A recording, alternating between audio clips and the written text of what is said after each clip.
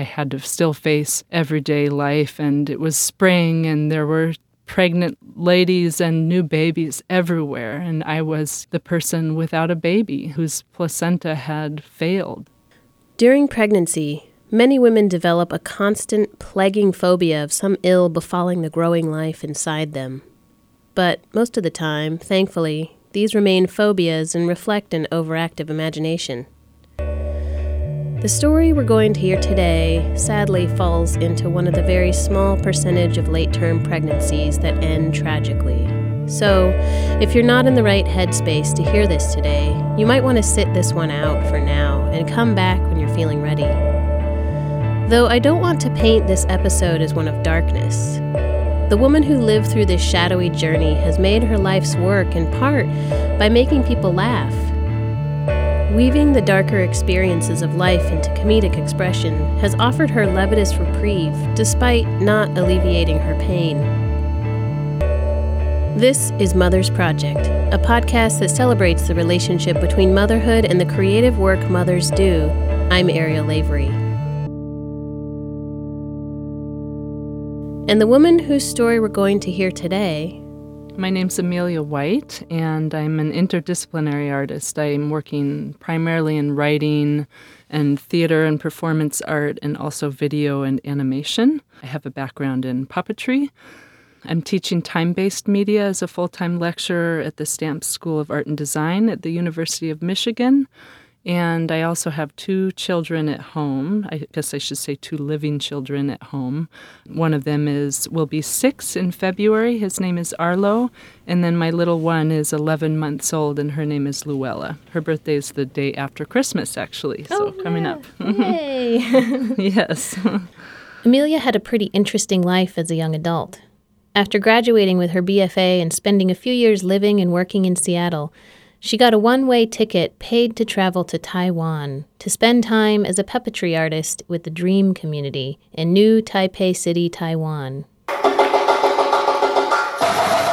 There, she helped create and design these giant pageant parades for the community. And while there, she was inspired by the music and traditional arts of Indonesia and got a scholarship to go and study art as a resident for a year. 1 year in Indonesia stretched into several as she found more work, got more scholarships, and fell in love. After 3 years in Indonesia, she wanted to go back to school in the U.S. and bring her new love with her. An Indonesian wedding was planned.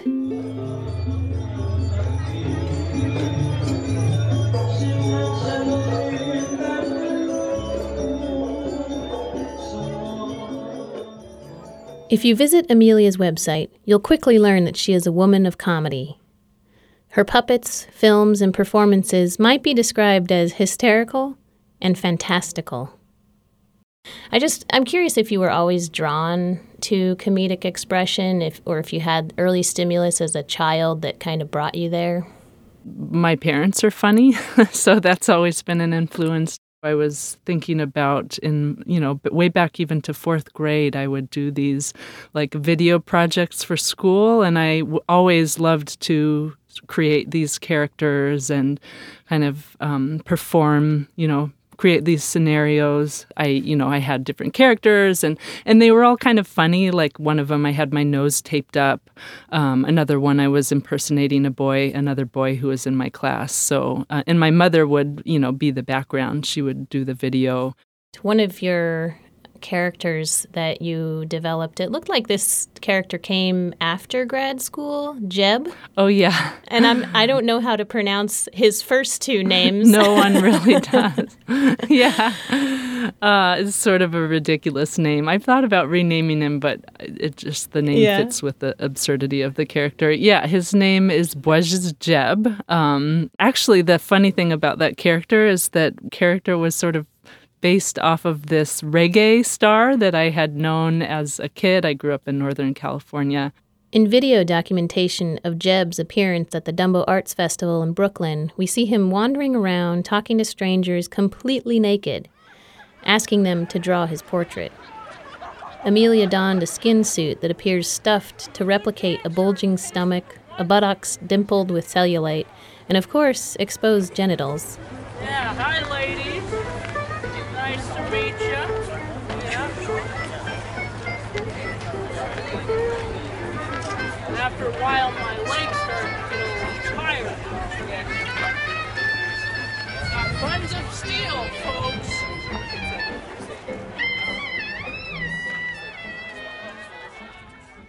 So it became a lot more about his body and being naked, a naked old man, and kind of what we think of that and how that makes people uncomfortable, but kind of in a very approachable way where people were able to come and actually draw portraits of me posing as him. Can he come out on a whim, or is it something you have to prepare for? I just have to position my face in a certain way, and it kind of influences the rest of my body. I was just curious if there was any way we could meet him right now. Okay. Hi, folks. How are ya? This is Buzz's Jeb coming to you all the way from cold as butt, Michigan. That was a funny joke. How are ya, pretty lady?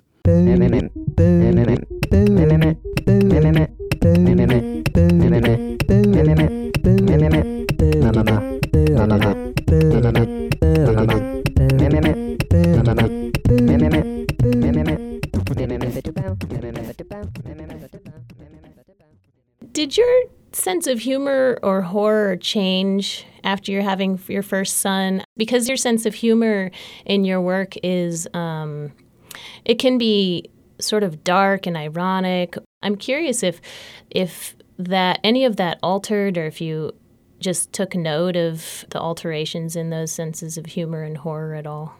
Yeah, I mean, I feel like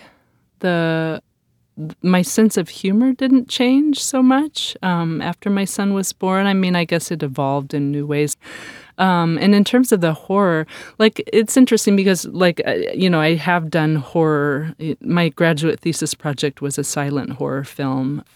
And I agreed, after my son was born, that I didn't want to watch scary things or read about scary things. I think because, part of it is there's a vulnerability with having a child and seeing your child's life, sort of, you're in charge of taking care of them. You don't want them to die, and there's a lot of fear and anxiety, I guess, in caring for another human being.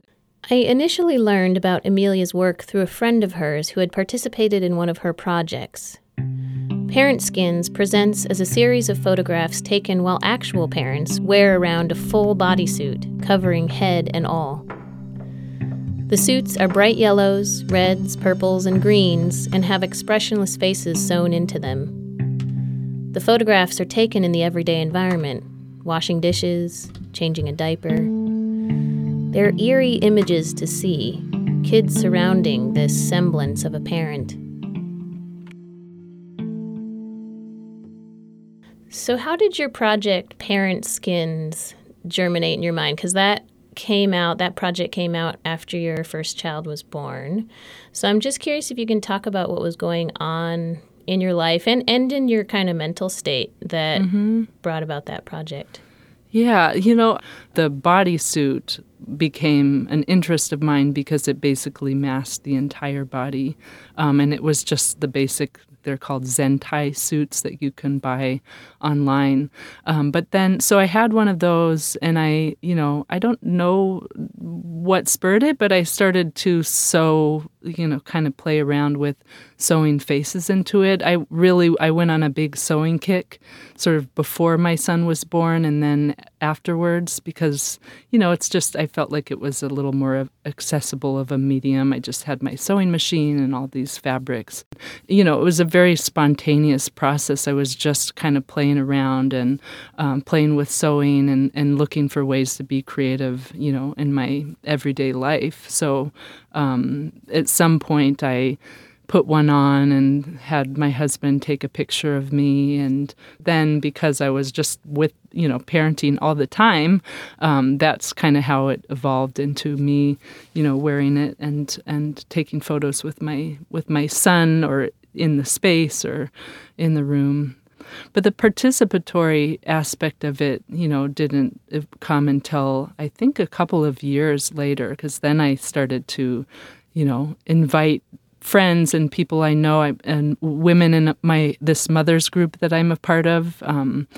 They had seen the photos of it maybe on social media, so they were kind of asking, about what it was, what I was doing, and at some point I was like, hey, do any of you want to wear it? So they were actually the ones that kind of inspired me to start the participation part of the project. It was really fun to give them, the bodysuits to them and see what they came up with, and there were some really great photographs. On your website, you talk about how it's this series that, quote, tackles topics of postpartum depression and isolation. And so I was wondering if that sort of like came out in any of the performative qualities of right. the participants. Yeah, I think with that, and that was still very much the early stages of the project. So I felt like it was less. I wasn't framing it around postpartum depression at the time. It was more just sort of, about being overwhelmed as a parent in, just the day-to-day activities. And some of the photographs that the participants, from my mom's group took, like one of them, she's doing Pilates with one of the Pilates machines while her son takes a nap in her basement. And that was just, I would interpret that more as like self-care. Yeah, I didn't really start to think about framing it around postpartum depression as a topic until later on, actually more recently. So it kind of spoke to me in a new way of being, hidden within the environment of parenting, as a parent, and kind of feeling like you've lost your identity or you're disappearing or like an alien, in your own skin.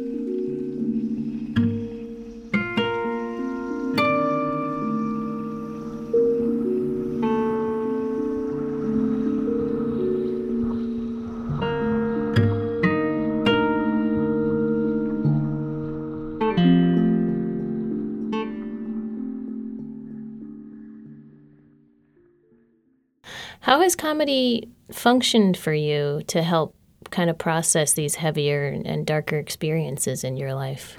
Well, I've always appreciated humor as a way to look at the lighter side of things. And I think that comedy helps make the darker things more accessible to talk about and also to share with other people. Although there have been periods of my life where I haven't been able to find the humor in it at all, and it's taken a long time to get back to it again. So there's definitely been times when just comedy has not been present. This is the moment in the episode where if you're feeling sensitive or vulnerable today, you may want to pause and listen later. Amelia's life, with all its excitement, love, and adventure, was about to take her on a new kind of journey with her second pregnancy.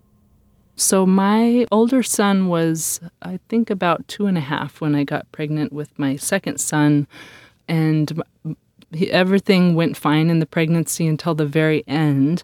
And my first son's birth was really such a positive experience. I also saw the nurse midwives, and he was born, in the water. This was at the hospital. In under 6 hours. There were no complications. I felt really empowered by that experience. So there was sort of an assumption between, me and also the nurse midwives that there would be a similar experience with my second labor. I actually, during the pregnancy, I did feel there were some symptoms that I was sort of unsure about. And actually in the weeks before my son was born, I did kind of call the midwives a lot and express my concern. And actually I had an appointment the day before my 37-week appointment. And I had expressed concerns and it was all sort of brushed off like, oh, no, it's fine. It's totally normal pregnancy stuff.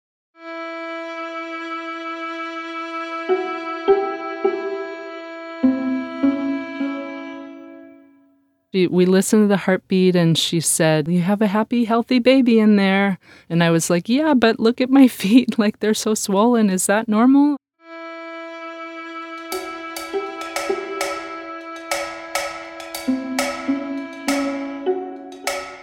The next day, she woke up with contractions. I thought I was in labor, so my husband and I went to the hospital, thinking, oh, it's a little early, but, my first son was born at 38 weeks, so maybe I thought it was just an early labor.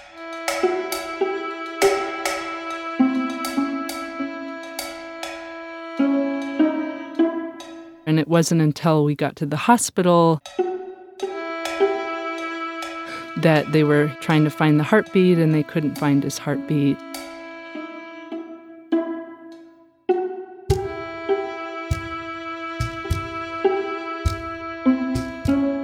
They brought in the ultrasound machine, and we're looking there, and eventually they said, "I'm so sorry, but there's no heartbeat." And that was just devastating. I mean, I had no idea that this was going to happen.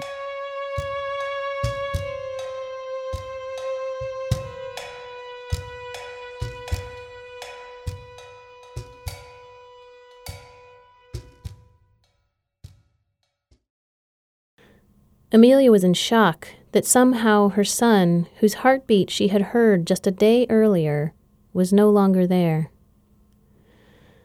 And while struggling to process this information, the nurse midwife started expressing concern for Amelia's life as well, telling her, "Your blood pressure is incredibly high. It was, I think, about 180 over 100 at that time." "This intense spike in blood pressure over a short period of time is a hypertensive emergency in a normal person. In a pregnant woman, it can mean worse." Within that short period of time, I started to see blurry. I started to feel in my body that something was not right. So I was having trouble. I mean, I was basically on the brink of a seizure, and my, kidneys were almost failing. The doctors and nurses swarmed in. To suddenly have 50 people in the room running around me and not being able to see through the spots in my vision, and being told in the middle of the night that I had HELLP syndrome, and, they were trying to help me, but it felt like I was, on the brink of going to die. And while the medical staff buzzed around the room, Amelia tried to locate her husband.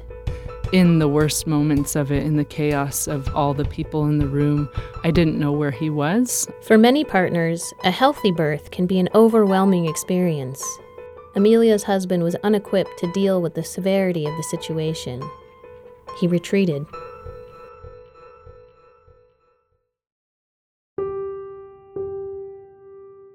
He was out in the waiting room on the phone with family, trying to talk to them and tell them what was happening, but also just being really overwhelmed by the situation and afraid that he was going to watch me die.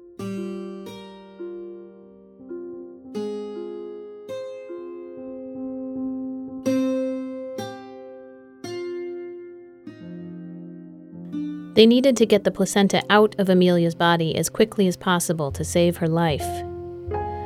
Her body had gone into labor on its own, and her labor had continued to progress, so they offered her pain management. They did give me an epidural, which I regretted doing.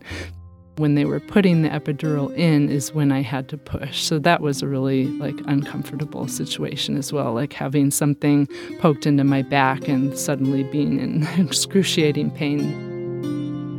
With IV fluids delivering magnesium sulfate and the epidural in, she began to push.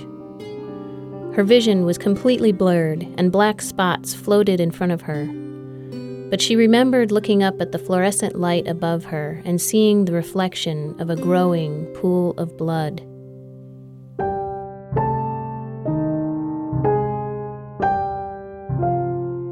He was stillborn at almost 37 weeks in April of 2017.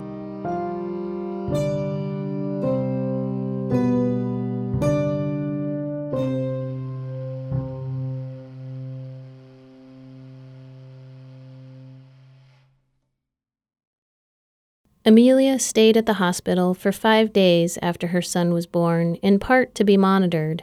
They had her hooked up to an EKG to monitor her kidneys, which were close to failing. But this was also a bit of a gift. My son's body was on a cooling cot.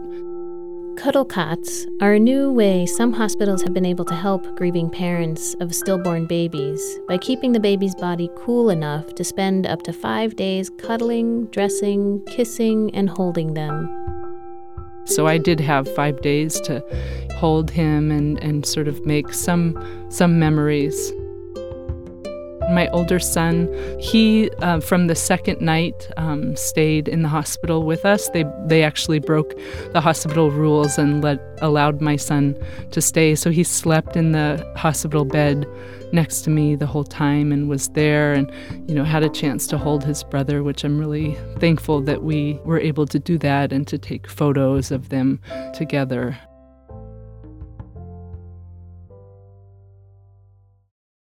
It led to a lot of trauma for me and PTSD. I had panic attacks and health anxiety and trauma that it took a very long time to work through. And I'm still working through a lot of it, but that first year especially was really, really hard. This second birth began sowing seeds of doubt in Amelia's mind about everything she thought she knew about birth. It really made me rethink sort of the natural birthing approach in some ways. But she took the grief and the anxiety and applied it to a new and unplanned pathway. One thing that I did do after this happened was I ended up training to be a doula and childbirth educator. She dealt with the experience by educating herself and preparing herself to help others who might go through similar experiences of loss. Also, at that time, did a training online. The workshop is called Holding Space for Pregnancy Loss, and it's put on by Amy Wright Glenn through the Institute for Birth and Death. The Institute for the Study of Birth, Breath, and Death is an organization devoted to creating the space for mindfulness about birth, life, and death. This organization works with birth and maternity professionals of all sorts, as well as regular unlicensed people. Amelia felt compelled to do all this training. Because I wanted to be there for other people who will go through similar experiences. Surprisingly, it's not as uncommon as we think it is. So I wanted to be the person who was there for a high-risk pregnancy or a situation that goes wrong.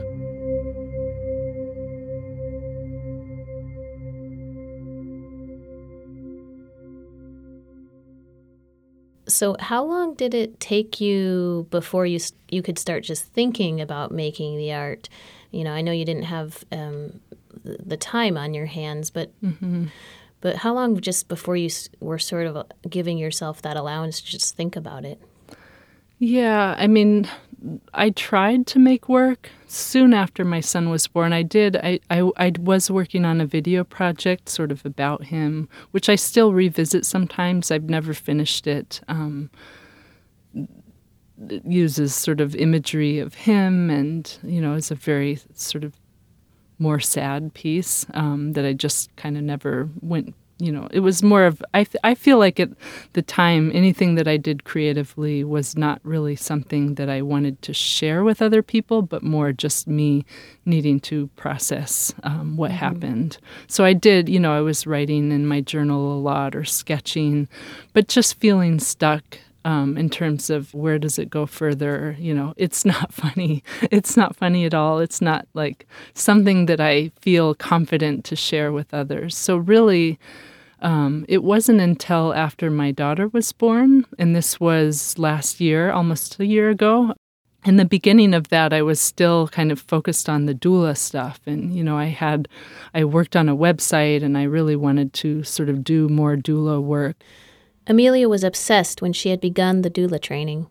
She had devoted hours, weeks, months to the training and workshops without even looking back. She was ready to move forward with her doula work as if she was switching careers, except she still had her teaching job. It wasn't until she had a conversation with an old friend and mentor of hers that she gained some perspective on what she was really doing. She was like, that's great. I think it looks wonderful. As a friend, I feel like, I worry that you're putting too much energy into this doula stuff and not enough into your creative work. And it really, like, hearing her say that, it really was in some ways a turning point for me. She had been released. She could return to her life's work. The way that I went back to it was mainly through writing. I just, wrote. I just sat. I got a writing desk. I put it next to my daughter's crib, and I wrote. And a lot of it was about, stuff from my son's birth. It just started to come out and kind of flow, and that slowly developed into content for the Ugly Placenta project. So you've been kind of starting to process the situation, the whole event in this new project, The Ugly Placenta, which you sent me the script for. And I actually ended up reading it at like 2 a.m. on one of those nights when I couldn't sleep, which was a really intense experience to be reading it. And I feel like there is a real sense of irony and this kind of conflict with reality that keeps coming back, that's coming through these reoccurring instructions for things like the recipe options for placental consumption and the various placental complications. And then you have the process of cremating a body, and all of these sort of concrete recipes are butting up against the story of your son's birth and death and this kind of internal reality that you're still processing. And I'm curious if the way that you presented this and the way that you parallel these things are sort of like parallels with humor in your other work, if that feels like it comes from the same place. Yeah, I think that you really sort of picked that up accurately. I mean, something I've struggled with a lot with this piece is that it is so depressing or sad. I've always made work about my personal life and my own experience. A lot of it is autobiographical. And so there have always been sort of these challenging elements within them, but nothing that is so traumatic and hard. Hard for me to write and also hard to share. So I've struggled with that, but I really intentionally, wanted to incorporate some lighter moments or some, irony or something that kind of doesn't make it just this depressing thing. So the script, and, it's sort of a juxtaposition of natural birth and pregnancy expectations, and then, the anticipation of the birth of your child and trying to plan it all out perfectly, and even some of the judgment that can come from birth expectations or the natural birthing community, and then what happens when the unexpected arrives. I asked Amelia if she would read a small section from The Ugly Placenta. 5 days later, I'm wheeled out of the hospital by my husband and older son, and we are on our way home. It's a beautiful April day, the first day of spring that is actually warm. Classes have ended at the university, and as we drive up the street, we see excited students pushing blue moving bins from their dorms to their parents' cars. They're excited to go home. We are not. I can barely swallow. There is such a huge lump in my throat. 15 minutes ago, I said goodbye to my baby boy for the last time. We spent so little time together before we had to part again. That entire time, he never opened his eyes. I held him in my arms, knowing that we would not bring him home in the car seat we had brought for him. Placenta pizza. Grind placenta. Sauté in 2 tablespoons olive oil with 4 garlic cloves. Then add 1/4 teaspoon fennel, 1/4 teaspoon pepper, 1/4 teaspoon paprika, 1/4 teaspoon salt, 1/2 teaspoon oregano, 1/4 teaspoon thyme, and 1/4 cup of wine. Allow to stand for 30 minutes, then use with your favorite homemade pizza recipe. It's a fine placenta sausage topping.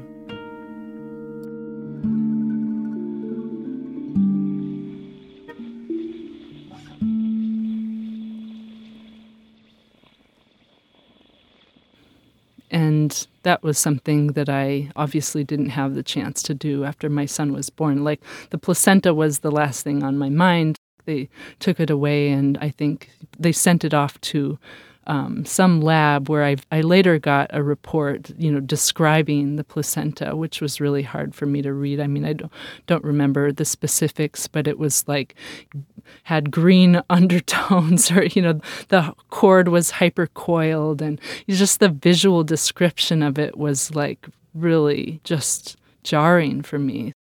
Often, women seem to identify with their bodies more intimately after they become pregnant. I remember being in awe of my body as I observed it change shape, rounding, softening, and stretching. The total transformation can also be difficult for the mind to accept, as it is a complete giving over of the corporeal housing for this new purpose. What is my identity now as a vessel, a grower of bodies? Even still, I'd say some women identify with their placentas, want to keep them, eat them, bury them, dry them, perhaps in a ceremonial acceptance of the new self. Amelia began to identify with the placenta she grew during her second pregnancy in a different way, in the face of the women she encountered in her doula training.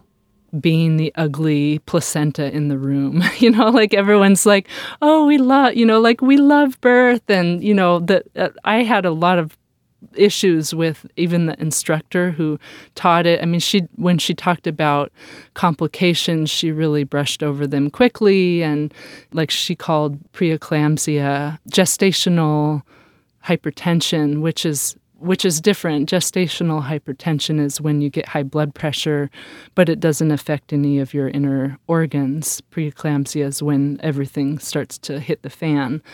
When I would go to speak up and say, actually, that it's preeclampsia, it's not gestational hypertension, I was like literally shaking. I felt my body just like the trauma and everything, trying to speak up in that situation where everyone else in the room had mostly positive birth stories or were really thinking more from the positive side of it. And I really struggled with that. So that sort of juxtaposition or irony, I guess, is what I've tried to incorporate into the ugly placenta piece of, being the ugly placenta. I've even after my son was born, I had to still face everyday life, and it was spring, and there were pregnant ladies and new babies everywhere, and I was the person without a baby whose placenta had failed.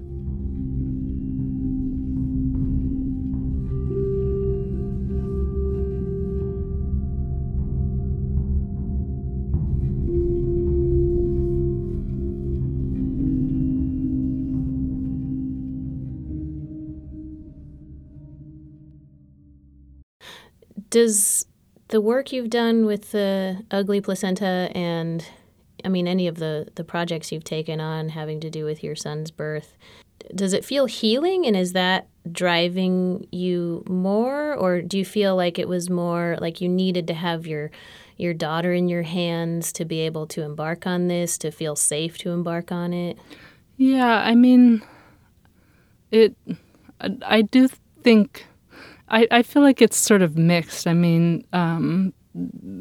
It's been a positive experience. I don't feel like it's been healing necessarily. I still sort of deeply have this really sore spot and difficulty around, and that I feel like that will always be a part of my life.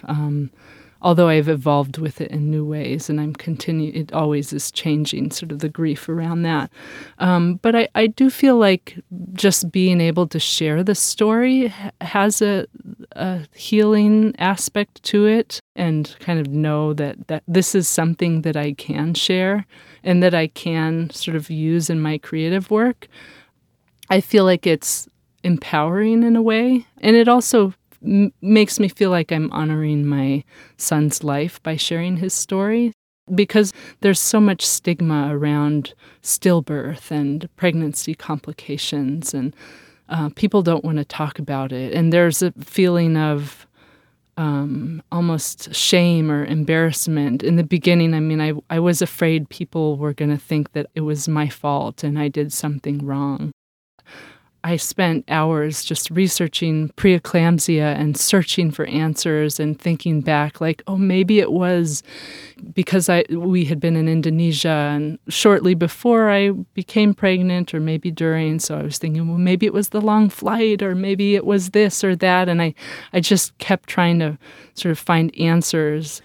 Going from the traumatic experience of the birth to obsessively researching her condition, to committing to getting licensed as a doula, to taking workshops on withstanding loss, this all left Amelia wanting another chance to have her baby. I really wanted to get pregnant again, and that was another feeling of guilt, which I think a lot of women who lose a child struggle with. But I was told to wait a year before I got pregnant again, just to let my body sort of process and get strong again, and also to mentally prepare myself. As the doctors all said, it's going to be hard. Another pregnancy is going to be, it'll basically be like reliving every step of your previous pregnancy with the fear of the same thing happening again. And they were right. I mean, it was grueling. I was just scared. I was so terrified that I was going to die, that my daughter was going to die. I felt guilty with my older son.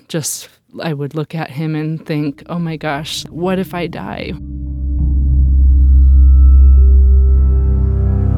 All of these fears especially come at night, and he was still co-sleeping with me, and I would just look at him at night and think, oh my gosh, what am I doing? I mean, it was like a feeling of being claustrophobic in your own body.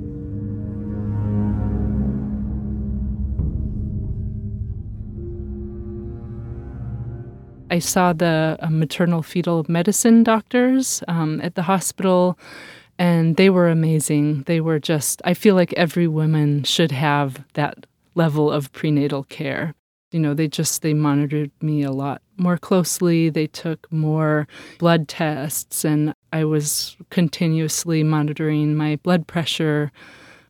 And they were paying very close attention, which hadn't been the case in my previous pregnancy. And it was hard because I was being paid closer attention to, made me think, if only this had been done in my previous pregnancy. He could have easily been saved had it been caught earlier.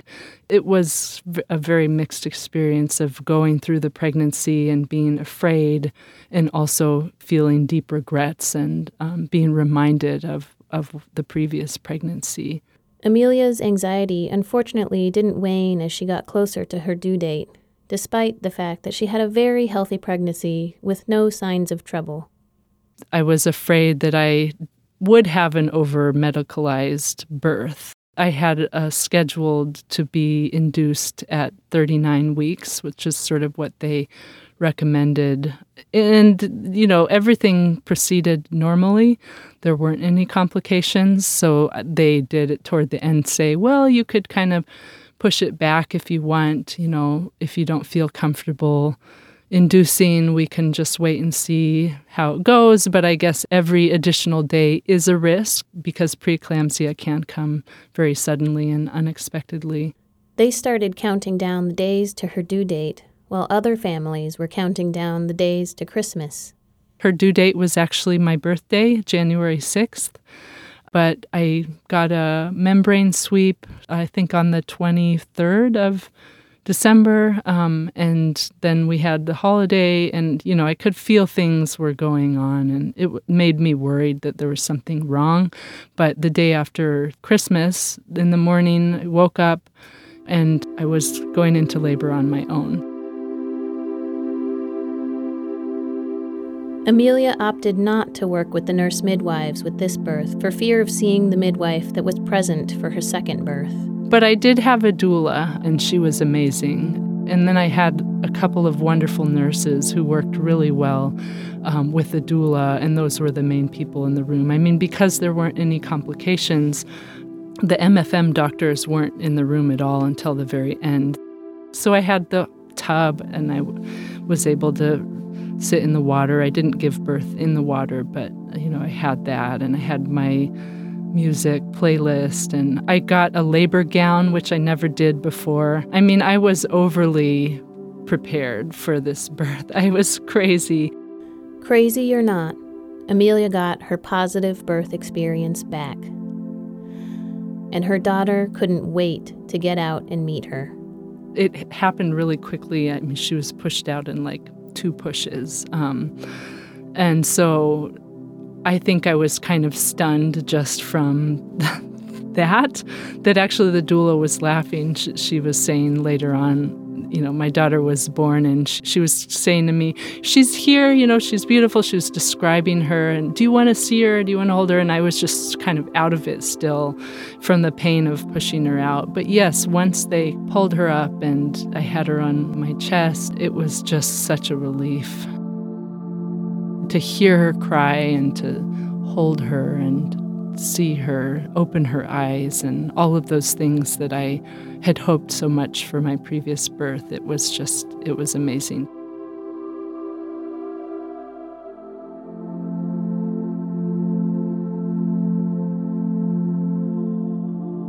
I actually requested an additional night to spend at the hospital just to have that quiet time with my daughter before we went home.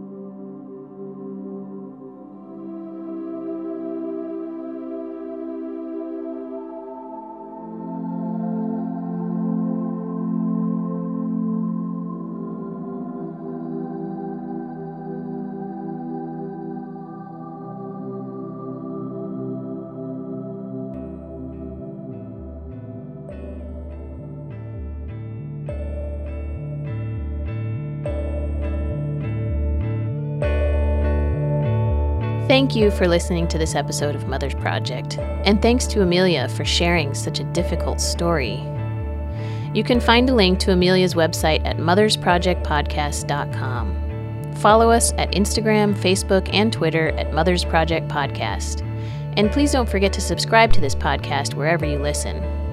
Our theme music was written and performed by Matt Rowan. Other music was by the Blue Dot Sessions and Lee Rosevere.